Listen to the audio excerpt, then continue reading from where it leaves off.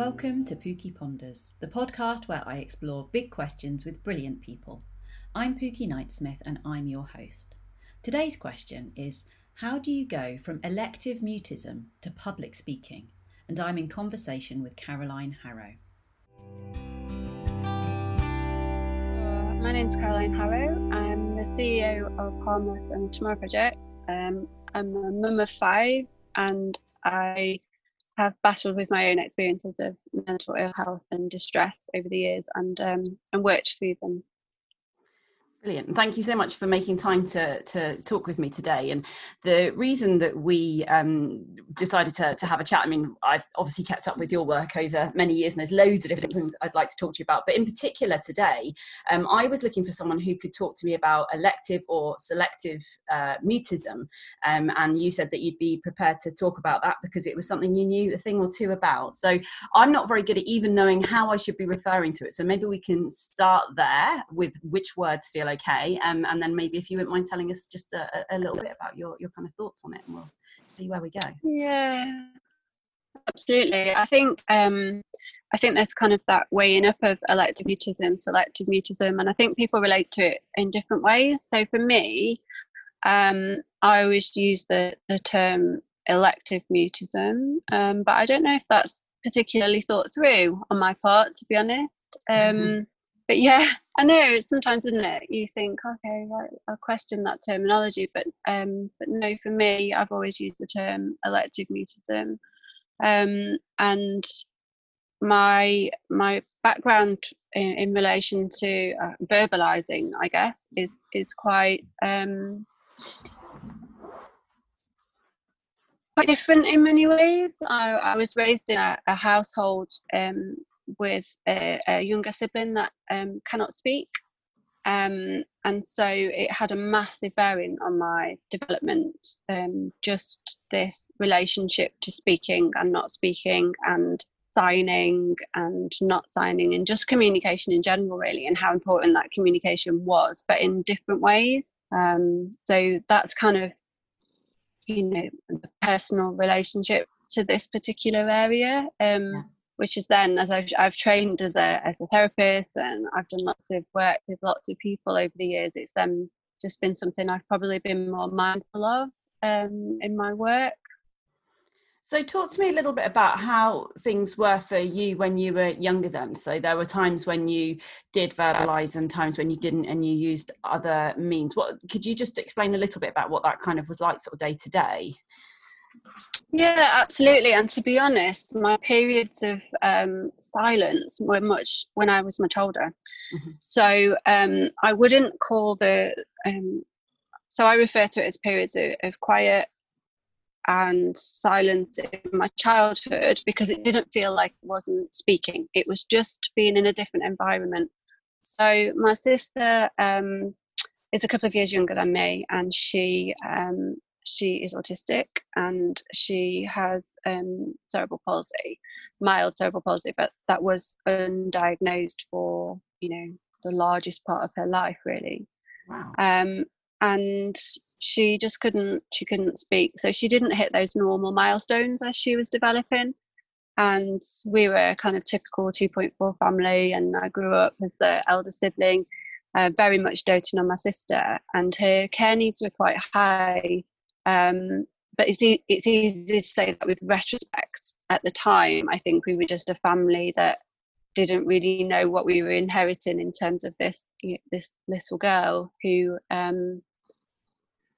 so the older she got, the more obvious became that she was not going to kind of hit those milestones and she needed a different level of care. And by the time she was about 8, a placement had been sought at a specialist speech and language facility where she went residential, which was an absolute tragedy for me as a doting sibling, but it meant that she got the specialist care. So that's the kind of backdrop, really. And so what that taught me at a very early age was how to care for somebody who needed that help in navigating the world, and B, that communication didn't always look like the rest of the world thought it looked. So not always needing to speak to communicate. I was developed very sophisticated nonverbals, I guess, because I needed them.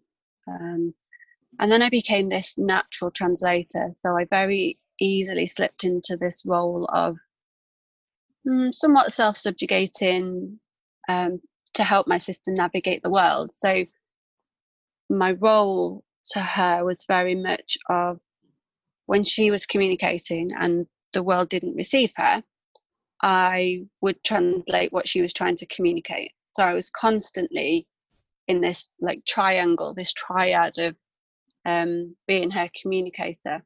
And so my relationship with communication, verbals, non-verbals, was different as a very young child, I suppose, and had a bearing on my relationship to speech, because I hadn't, I love words. Like I write poetry, I love language, and that's very different to needing to speak. And I think that's something that I think with this particular area is really important to understand. The need to speak, the want to speak, the inability to speak, the control of speaking is also very different to communication. There's still communication. So yeah, that's the kind of backdrop. I probably waffled there for a little while. No, not at all. It's really interesting. I've got about 1 million different questions and trying to work out which way to go next. So what happened after your sister left then? Did your communication and how you chose to communicate with the world, or how you did communicate with the world, fall back into a slightly more normal pattern, or did you become more quiet? I think one, I was psychologically bereft that she was away at a residential school Monday to Friday. And I felt, with hindsight, I can reflect on this, that even from a very young age, I felt like I was role defunct, like when she went away, because I was so used to being that communicator for her. I was very good at communicating. It was just a quiet household, really, because when she was there, her behaviour was either very challenging, or we had periods of quiet because she couldn't speak, so we didn't always need to speak. And I just remember the times when she wasn't there, quiet. Now, I went about my life as a regular child at that time, going to school, doing the same routines, have friends, So I obviously communicated well enough to sustain all of those things. But the way I remember it is quiet. I don't remember this need for dialogue. So my relationship to dialogue and communication, I think, was already buried and challenged by that time. And did those around you understand what you had to say? Because it sounds like you did a lot of translating for your sister. But then you'd also learn different ways of understanding her and perhaps communicating with her, and perhaps at home. Did that translate at school as well? Were you always able to get your point across? No, and I often felt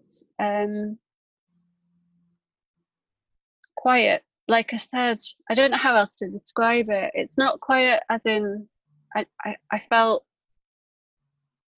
like the command of words to other people was used well for my sister, but not for myself. So my relationship to communicating was very much about should and rather than could. So I guess because my use of verbalizing was very much as a young child used to translate for my sister, I lost command of it for myself. Yeah, that makes sense. That's quite complicated for quite a young child. You were what, 10 or 11 at that sort of time? Yeah. Did the adults around you try and encourage you to, kind of verbalize more or anything like that? Because I don't know very much about elective mutism, and I'm trying to learn. But one of the things I'm hearing a lot from people who are quiet is this idea that they feel that everyone else wants them to talk, and perhaps they don't always want to, need to, it feels that there's conflict there perhaps. Yeah, I think and still to this day, so I'm 41 now, and speaking is a natural part of my role. Mm-hmm. I don't feel the need to speak a lot of the time, so I'm very happy to sit with rhetoric without needing to respond. I just don't need to, and sometimes that needs explaining to people, because they can think, okay, Caroline's unresponsive. I don't think I'm unresponsive. I'm just naturally comfortable with quiet. Like, I'm naturally comfortable listening to other people and not needing to speak myself, and that's still a very strong trait. So I think that I can definitely identify with the fact that the greater the pressure, the harder it is. But that pressure isn't necessarily, so say if I was to do some public speaking, I would feel very anxious about that. But the pressure isn't the same as if I was in a one-to-one conversation and somebody was expecting something differently from me. That kind of pressure, that interpersonal pressure, is far greater and more likely to yield, I don't know, me to be quiet or at best inarticulate. Wow. And so you said you kind of get anxious, kind of worried about sort of standing up on stage, but your role naturally as a CEO, and you do stand up and speak in front of people. Do you ever find that is challenging, or is it just a different kind of communication and you treat it differently? I guess I see it as having different facets. So can I do it from an articulate, comprehensive, clear set of communication? Yes, I can do it. And like I say, I think my relationship to language is quite a sophisticated one, and verbalizing, and I like to be clear, I like to be authentic. I can do it. Do I like to do it? No, I don't. So it is a very accepted part of my role. It's something that people tell me I'm reasonably good at, but I do find it extremely challenging.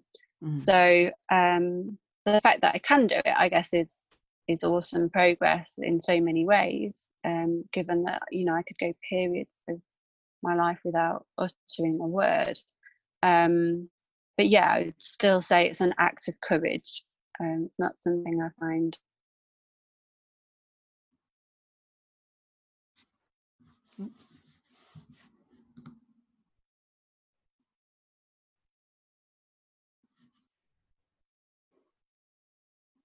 Sorry, I'm not sure if you can hear me, but my yeah. Oh, there we go. Sorry, you paused. It was something kind of ironic or something about that there. Sorry. So you were saying that that it's for you, public speaking is quite an act of courage. Are you proud that you are able to do that, or is it just one of those things you just sort of get done in the way that we sometimes do? Yeah, I guess with a lot of what I do, I don't really stop to think about the progress. Maybe I should. It would be much more healthy for me. But I just I do what kind of needs to be done, really. And I think about, so when I speak, even like this, or publicly, or I'm presenting at a conference, or I'm attending a meeting, the thing that enables me to do it is the same thing that enabled me to do it for my sister, because I'm thinking about my position and how my position can be used well to communicate on behalf of those people who are voiceless, of whom I used to be one. So that's how I approach it. I approach it like I'm almost a vehicle for communication for people who have lost their voice through whether that's disadvantage or circumstances or distress. And so that's how I approach it, and that's what enables me to do it, I think. Yeah. So you have a kind of a purpose and a clear sort of function almost. There's a reason for the words to leave you. So does that mean that you still wouldn't engage in kind of sort of small talk and idle chat from choice? No, I'm fine with that, I guess. So if you think about different situations, there's kind of one-to-one situations, there's group situations, and we all form different roles in those different circumstances, don't we? Mm-hmm. And I think that my communication style now lends itself very well to that one-to-one. I'd like to think I'm quite attentive in that because I don't feel the need to speak. So for some people that can feel a bit intense, that I'm like a sponge that's ready to absorb what other people have got to say, because I don't necessarily feel the need to always talk. But now I'm fine with kind of chit chat. I think I'm more likely to get lost in a group situation because I listen, and I don't fight to get my voice heard. And I get that kind of wave of adrenaline through your body when I'm going to go and speak. So it's still something that I experience, that swathe of anxiety just before I kind of speak, if there's been a pause or I'm in a group situation. Yeah, I can, for completely different reasons, I can quite empathize with that, actually. You mentioned before that you had sort of, you now do public speak confidently and well. I've seen you speak, and you really command an audience. But you said that you had, come from periods of quiet in your life. Were there times when you just didn't speak at all? Because the picture you painted so far is almost of that you would not speak much or without clear purpose. But were there times when you just were mute for a long time? Absolutely. So by the time, so my difficulties with I don't know, I guess my mental health began around my early teens, and I developed anorexia at 13, and those kind of things rumbled on for a while, with little intervention, although we were in the 90s then, so there wasn't always a quick response to certain things, and I was a high achiever. So in many ways, a lot of my difficulties remained convenient and unseen because of my quiet. I wasn't causing a fuss. So what that meant is, I went to school, I got 10 GCSEs, I got 6 A levels. So because I was doing those things, and I went home to my family who were together and united, and there wasn't really a reason to try and intervene, because on the outside I was doing okay. But what that meant is that all of these things that I've just been talking about, the internalizing the relationship to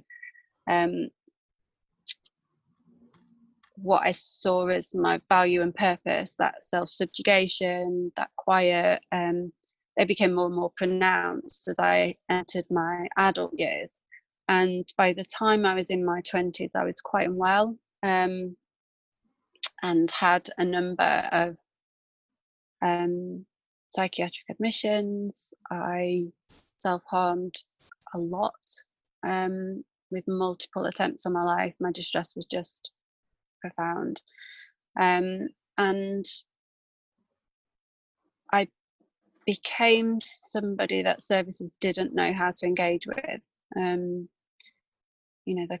was labelled an expected suicide. I faced a lot of painful discrimination and misunderstanding, really, a lot of misunderstanding. So I ended up in a mental health system that, before I'd even started, had given up on me, and my inability to communicate was often misinterpreted as not engaging, manipulative, because when I was put in situations with mental health professionals, I fell silent. So it was seen as an act of avoidance or an act of defiance. That's the bit that really, I think we really need to improve our understanding of. It was seen as an act of defiance, and that was seen really negatively. And actually, it wasn't an act of defiance. It was me being immobilized. It was a conveyance of complete immobility in my own life, and a symptom of absolute distress. So a kind of freeze response rather than one of... Yeah, in those moments, in those kind of, I don't know, interactions with mental health professionals. And then it became more pronounced. So the more unhappy I became, for want of a better word, the more pronounced my silence. And there were periods of time where I wouldn't speak at all, you know, for a couple of months at a time. I remember a therapist had kind of stuck a neck on the line and said, I'm gonna work with this girl. And I just sat there for 8 weeks solid and never said a word. And that wasn't just to her, that was in my life. I didn't speak at all. So she sat there in the silence with me. Did that help? Well, what it did was it opened up an opportunity. So instead of seeing the silence as a cage in which I was bound, it was seen as an opportunity to open up a different form of communication. And I think that's something that was really, really important, and something I try and do in my work is that the only method we've got for communication is not just verbal communication. We've got lots of other methods.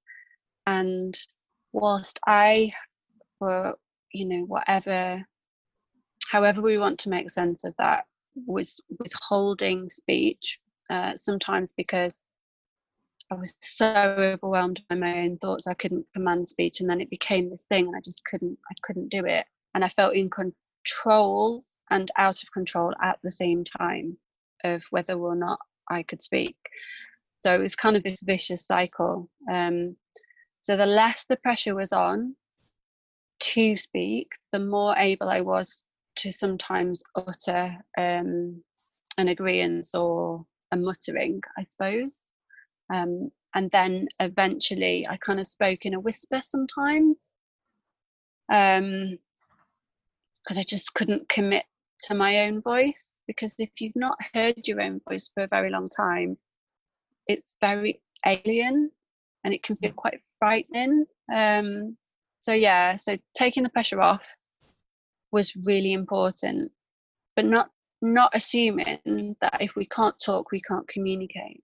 And that was really important to me, but that was led by me. So I think there's something about that being autonomous and trying to establish with the person that is quiet, you know, are they communicating? Let's have a look at how they're interacting with me. Are they showing up for a start? So, you know, that can be quite difficult with children because they're often kind of made to show up at appointments, but are they engaging with their eyes? Like, what's their body language? And can we build rapport and relationship without the reliance on speech? And if we can do that, then that's really important, because when you're in a very silent world, you can feel very cut off, different, alienated, unable to say or communicate your basic needs. So feeling connected in other ways can then help re-engage that connection verbally if that's necessary. So for me, that was really key. So you were communicating through things like your kind of, your body language and your physical presence in the room. I think that's a really important point, that if you show up, that actually sends a really strong message, doesn't it? But did you also at that time communicate through any other means? So you said that you know, writing and drawing, for example, are really important for you. Did you use any of those methods for communication, or were you quiet in those ways too at that time? Well, I would often use basic sign, which if you don't have any sign language, you wouldn't know. So, and I still do it. I still sign sorry when I'm sorry, you know, I'll sign promise. You know, there's some basic words that I would naturally sign. And so that I guess that was a kind of almost invisible method of communication, because sign language requires two people to communicate. Mm-hmm. And I would sometimes sign and I didn't have a recipient because they didn't speak sign, and they wouldn't necessarily have recognised that I was signing. So I guess there were some attempts at communication that weren't verbal. So that was something that we kind of learnt together over time. And I read a lot. I was looking for a lot of meaning in my life, and I would write. But I guess it would require the kind of another to recognise that there are methods of communication that might be suited to this person in front of them, whoever that might be. And so for me, that was kind of a long journey of trying to figure that out without the aid of speech. So over time, I would be confirmatory, or so I could communicate, and I would communicate, just not through speech. And then we had this kind of moment of breakthrough, really. So it's really interesting. I've written a paper on it, to be honest. Was that the therapist that I was seeing kind of had got to know me through periods of speech and then periods of not speaking at all. And I knew me, and one day on a handwritten piece of paper handed me a poem. And this is going to sound super cliche and really profound, but she handed me this poem, and she'd kind of just felt that it captured something about where I was. And even though I'd been in this long period of mutism at that time, I felt like somebody had heard me, and that poem on that piece of paper on that day showed me that there was another human that was willing to understand the way I communicated or made sense of the world, and that it didn't rely on speech. We had a moment of connection and understanding that was demonstrated and received that didn't rely on me speaking. And after that point, I started to write, and I wrote to communicate. So it didn't rely on my voice. And over time, I naturally started to learn to use my voice again. But I needed to feel met. I needed to feel that the pressure was off speech. I needed to feel that somebody understood why I wasn't speaking. And, all of those facets were really necessary for me. So yeah, that I've still got that poem on that piece of paper. Wow. Do you think that your therapist knew how important that moment would be, or do you think it was one of many things they tried? I don't think they knew at the time. I think they know now. So we've written a collaborative paper actually about this, about like how we seek metaphor to translate our experiences or understand our experiences. And so I think at the time they were a bit like, I have this silent person that I want to know, and that this is how it feels. I'm giving you this something that is, to me, how I make sense of what you're going through. And it did precisely that.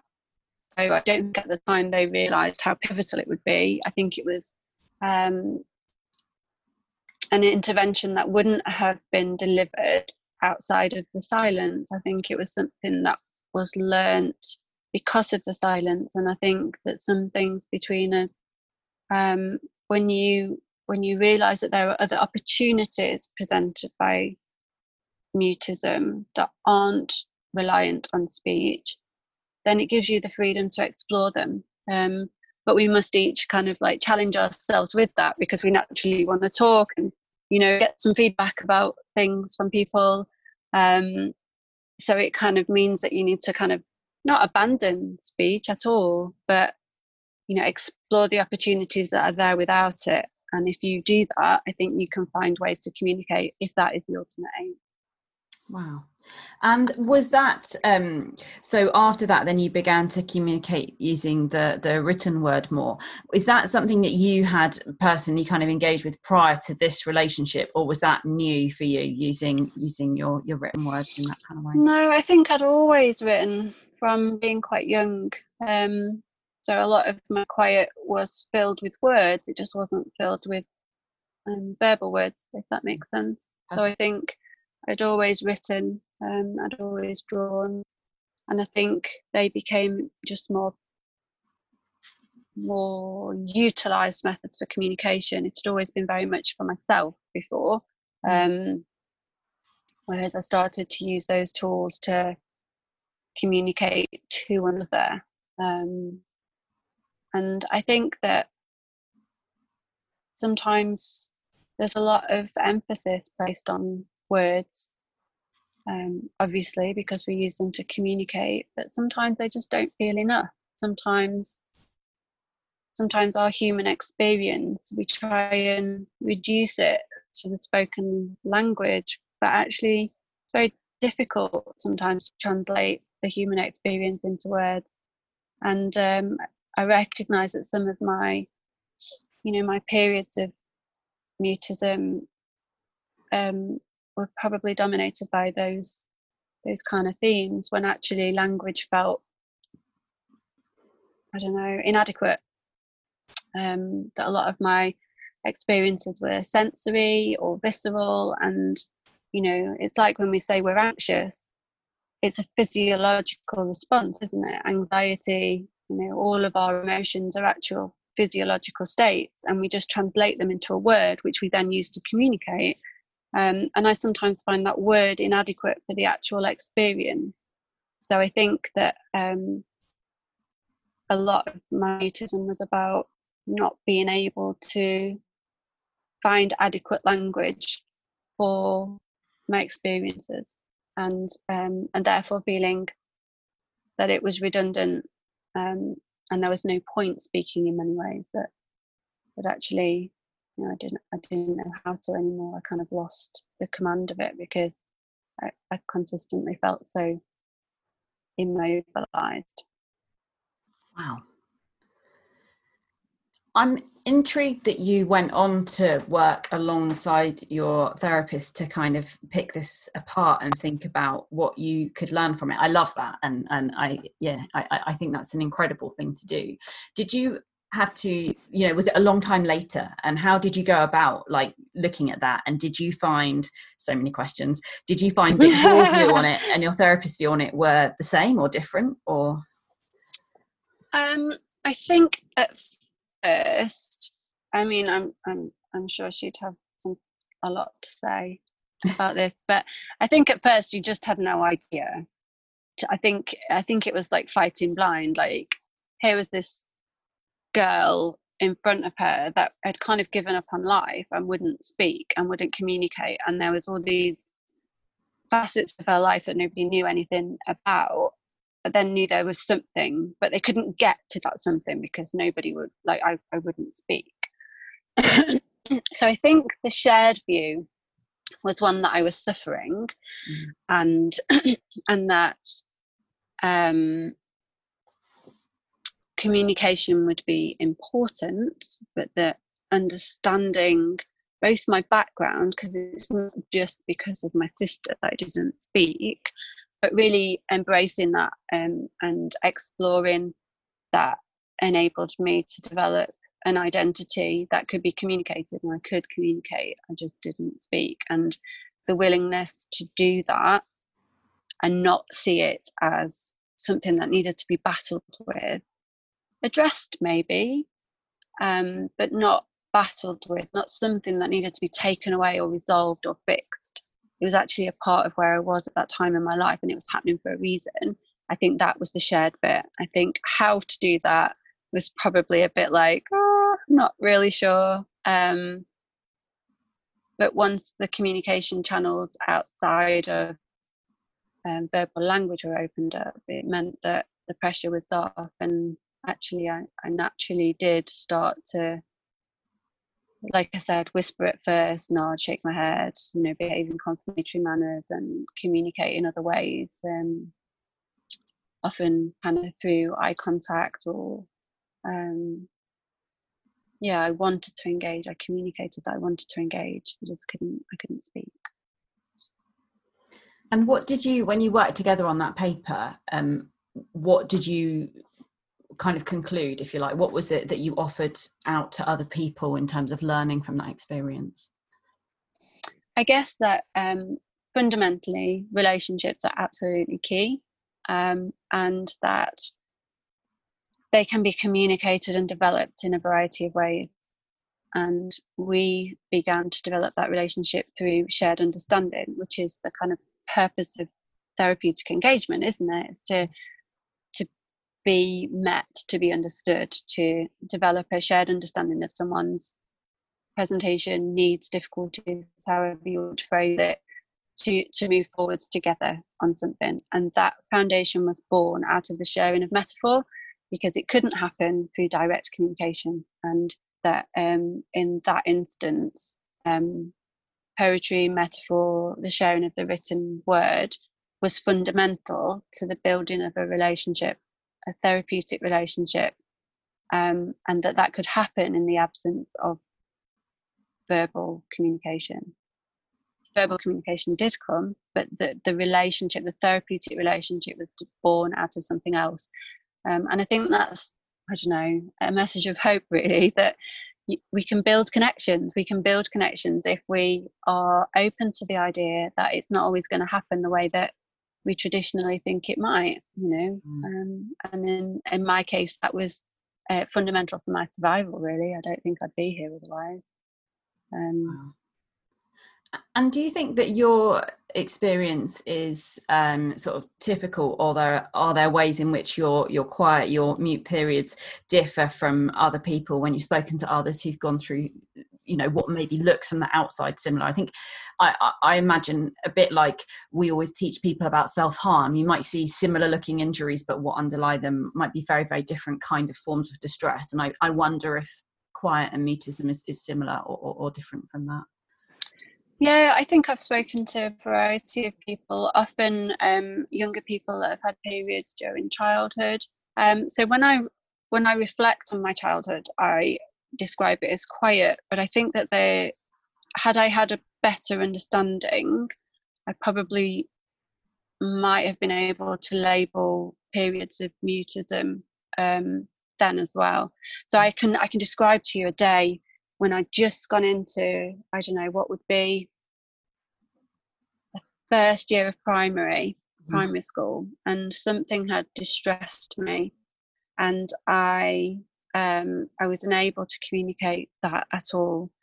And the teacher had me on her knee trying to communicate, and I couldn't speak. I didn't speak. I didn't speak the whole day, and I remember it really, really visually. I remember everything about it, and I was very small.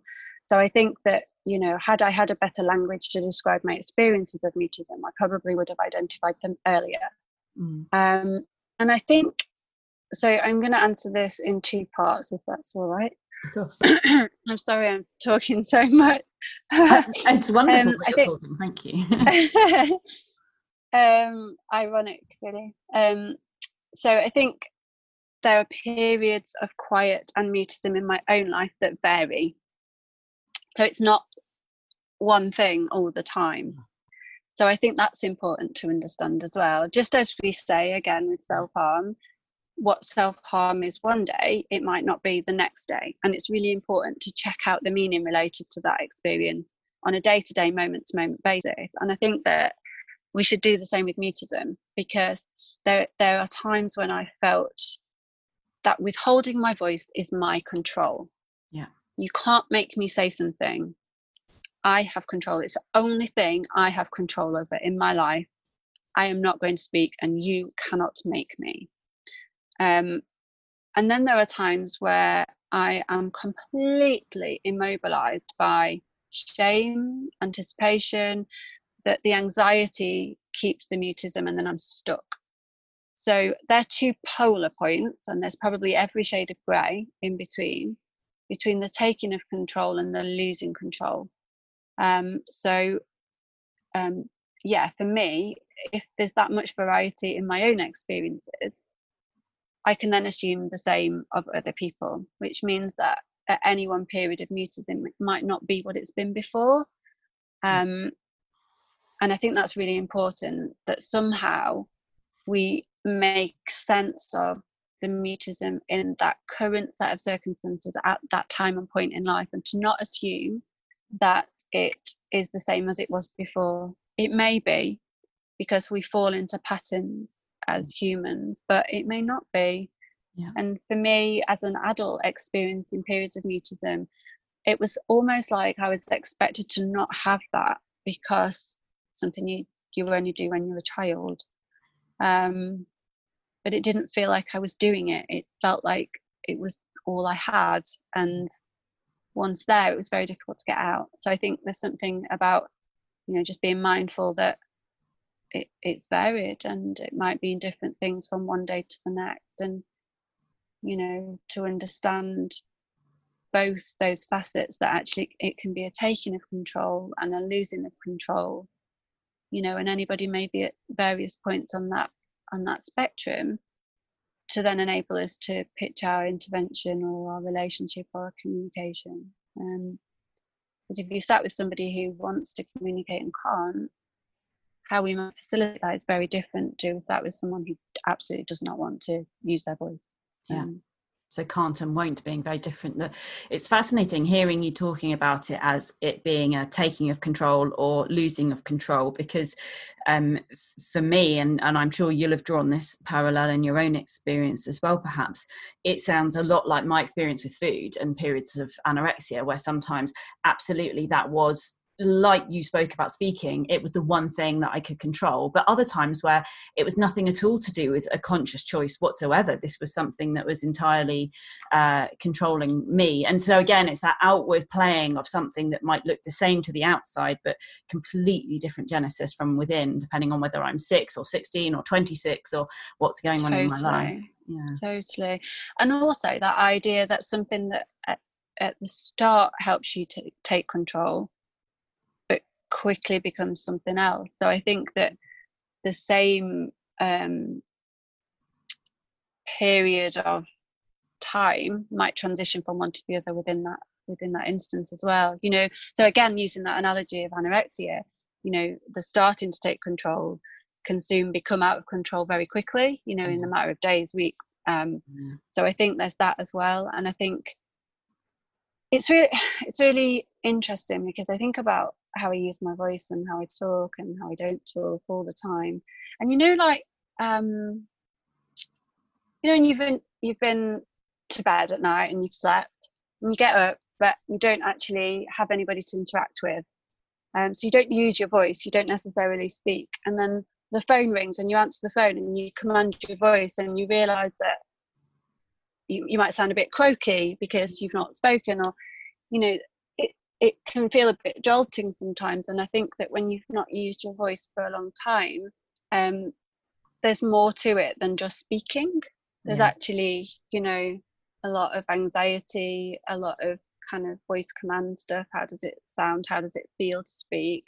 That aren't really related to just the communication, just in inverted commas. That actually the physicality of speaking can, feel like it's something to overcome, really.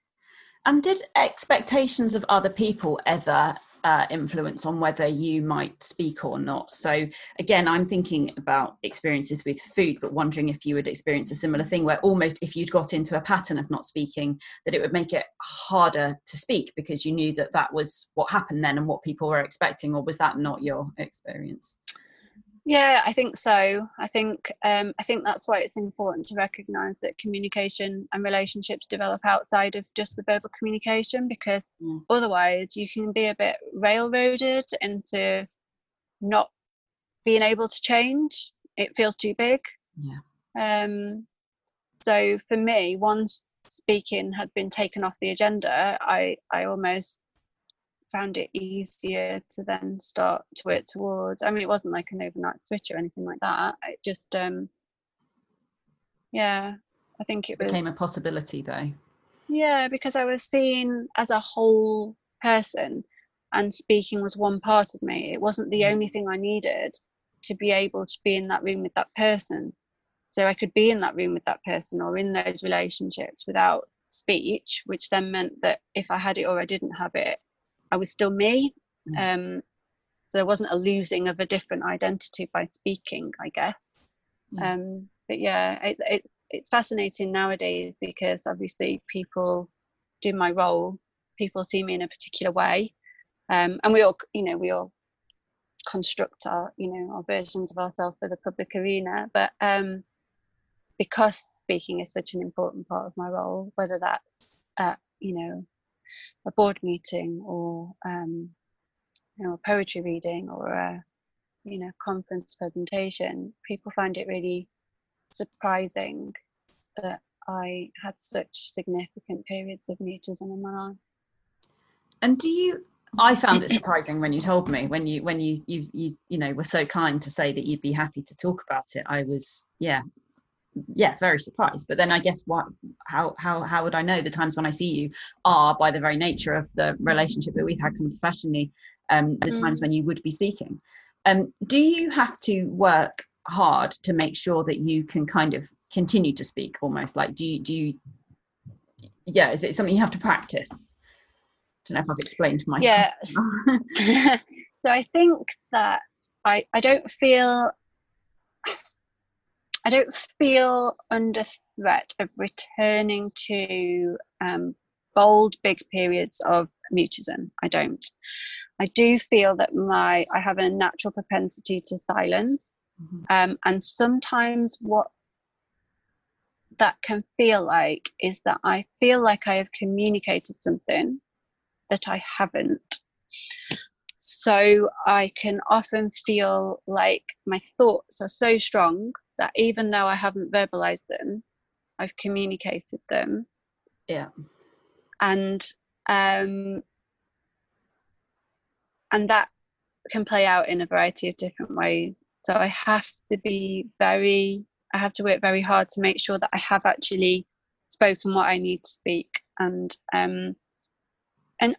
also it can be difficult in some relationships because people have different expectations on speech, and verbalizing and just verbal cues and things, and I naturally don't always offer them. I can sit very quietly, and sometimes it can be important to check out that the other person is all right with that.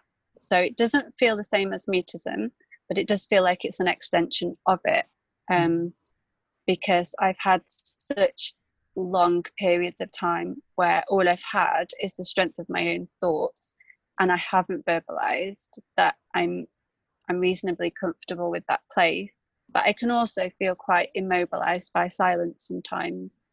So especially if there are issues of humiliation or shame, I can feel paralyzed and not speak the way that I would like to speak. So I recognize those are similar traits, and were probably a propensity towards the mutism that I had before, but I don't feel the risk of slipping into more than momentary silence, if that makes sense. So that was a round the houses explanation. Yeah. And just kind of taking it out sort of broader for a moment, and thinking about if there's anyone listening to this who is perhaps supporting someone who can't always verbalize, what would you advise? Like it sounds and from what you've said that the relationship's the most important thing, and being kind of unconditionally there, whether someone is speaking or not, feels very important here. That being very, very open to other cues that might not be verbal feels important, and then maybe exploring other perhaps slightly more creative ways of communicating might matter. But does that sound fair, and would you add to that? Yeah, I think what's really important is that a person feels accepted and they feel safe, because this is happening for a reason. So if somebody isn't speaking, it's happening for a reason. And whilst it's important to meet the person where they are. So, if it's a child that's absolutely stunned into their own silence. We need to help them with that, but how we help them with that might not start off by looking at speaking. So I think, I speak to a lot of parents who can feel very out of control, and the way that they try and take control, the way that they try and help is say, come on, speak to me. I want to hear what you've got to say. And actually that person can communicate what they want to say without actually speaking. And so for me, I would very much say that a person needs to feel safe, they need to feel understood, and they need to find their own ways of communicating. I think we have to be very aware to not reinforce the idea of perpetuating safety behaviours. Silence is one of them, but to enable the person to make the changes that they want to make. And a good question to start with might be like, do you want to talk right now? Is that something you want to work towards? And establishing where that person is in that relationship, so you're on the same page at the same time. And you can do that in a number of different ways, flashcards or writing, or eye movement and all those kinds of things. So I think safety and relationship is really, really important, but I think everybody's different, and I think it's about taking the time to understand that in that given moment and seeing it as an opportunity, because some of the deepest connections we can develop between other humans can happen in those moments of silence. So not to be afraid of them, really, because if we're supporting someone, especially kind of parents or teachers, we can perpetuate the fear by being scared ourselves, whereas actually we can embrace that person and all that they are, and help them. We just have to see the opportunities as they're presented to us. And is it helpful to talk to someone who might not respond? Like, did you find it helpful when people spoke to you, or would you rather that they met you in whichever way you were trying to communicate at the time? Yeah, varied at different times, I think. I like people, so for me, naturally appreciate people just keeping talking, but also people feeling okay with the quiet. There's something that you can communicate very clearly, that you're uncomfortable with silence. You can just keep filling the silence all the time. So I think there's a balanced approach, really. But it would, like I said, it would vary very much from time to time in my life. There'd be times when I just I was tired of trying to communicate and didn't want that pressure, and other times when actually it was cool to listen to other people just talk to me, and I was all right with that. That could be quite happy. I didn't feel like I was missing out. But I think that those times are very different and very varied, and there's just so many different kind of internal experiences in relation to that mutism, that being met in that time and space, it can be a challenge, but I think it's really key.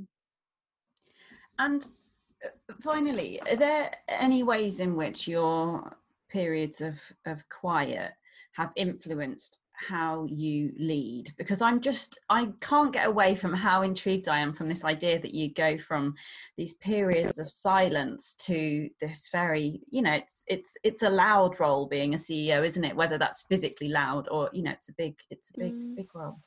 So how has your experience influenced how you lead? Well, when people come to work for me or the organisation, it's interesting because it is a different place. We start off by saying this is not for everybody. What you see is what you get. With me, I am no different as a mother, as a CEO. I'm like kind of authenticity is a bit of an affliction. So I think we recruit for humility and human qualities that are higher up my list than they might be in other organisations. I'm not really interested in the huge work experience people have got when they apply to work in my team. What I want to do is be met by compassionate individuals with a propensity for humility, who see themselves as willing to learn. And I think that's probably my leadership style as well. Yes, I have to lead, but I know all of my team. I feel like that's important. I don't want a steep hierarchy. I want interpersonal relationships. So for me, that's what leadership is. It's about being like kind of paving the way for people to feel safe and secure in being vulnerable humans and muddling through this all together. And so I kind of wear my heart on my sleeve because of those interactions, because they're the things that have been effective for me. Being approachable, being honest, being flawed, being fallible, and being hopeful. And all of those experiences are absolutely inherently bound in the life that I've led. So I can't lead any differently. But people are often surprised when they join my team or my organization. They're like, you're here all the time. Like, we're not used to working where the CEO's around or involved or talks to us, or, it's important for me. Like, without those relationships, harmless isn't anything, really. Wow. Are you proud of what you've done? I feel very proud of my organisation. I feel very proud of my team. I feel sometimes it's a bit like, how has this happened? How have I come from that to having this growing team doing amazing work, inspired work? So I feel very, very proud of those things, but I'm guilty of not stopping long enough to celebrate, because I feel that there's plenty of people that still need us to fight, so I'm constantly fighting for them. But yeah, I guess it's a long distance traveled, so much so that when I talk about it, people are a bit like, oh, I don't actually believe that happened. It seems so far from my understanding of you, Caroline, that so it does feel a million miles away, but still a massive part of who I am. Yeah. That just doesn't get air, really. I guess it's nice to be able to talk about it, because most people wouldn't know it about me. They might know more broad strokes about some of the experiences I've had, but my relationship to speaking and silence and mutism and that history of that is a really big part of me. So yeah. Well, thank you so much for taking time to talk to me about it today. It's been fascinating, and I've learned a lot listening to you. Although one of the key things I'll take away is never to assume that because I've heard one story that I've heard them all, that every story will be different, and that we need to find a way to hear what people have to share. What thought would you like to leave people listening with? I guess for me, ever the optimist, to see everything as an opportunity. So however difficult things can be, it presents an opportunity, and whether that's to see somebody at their most vulnerable and for that to be okay, or to create an opportunity for connection that's outside the traditional means, then that's okay. I think that seeing every potential challenge as an opportunity for something different, or an opportunity for human connection, that would be my key message, really. And to just say that it'll be all right, not in an invalidating way. It will be, like, slow things down, figure it out together, and create opportunities for human connection. And if we do that, people get there, they find their way.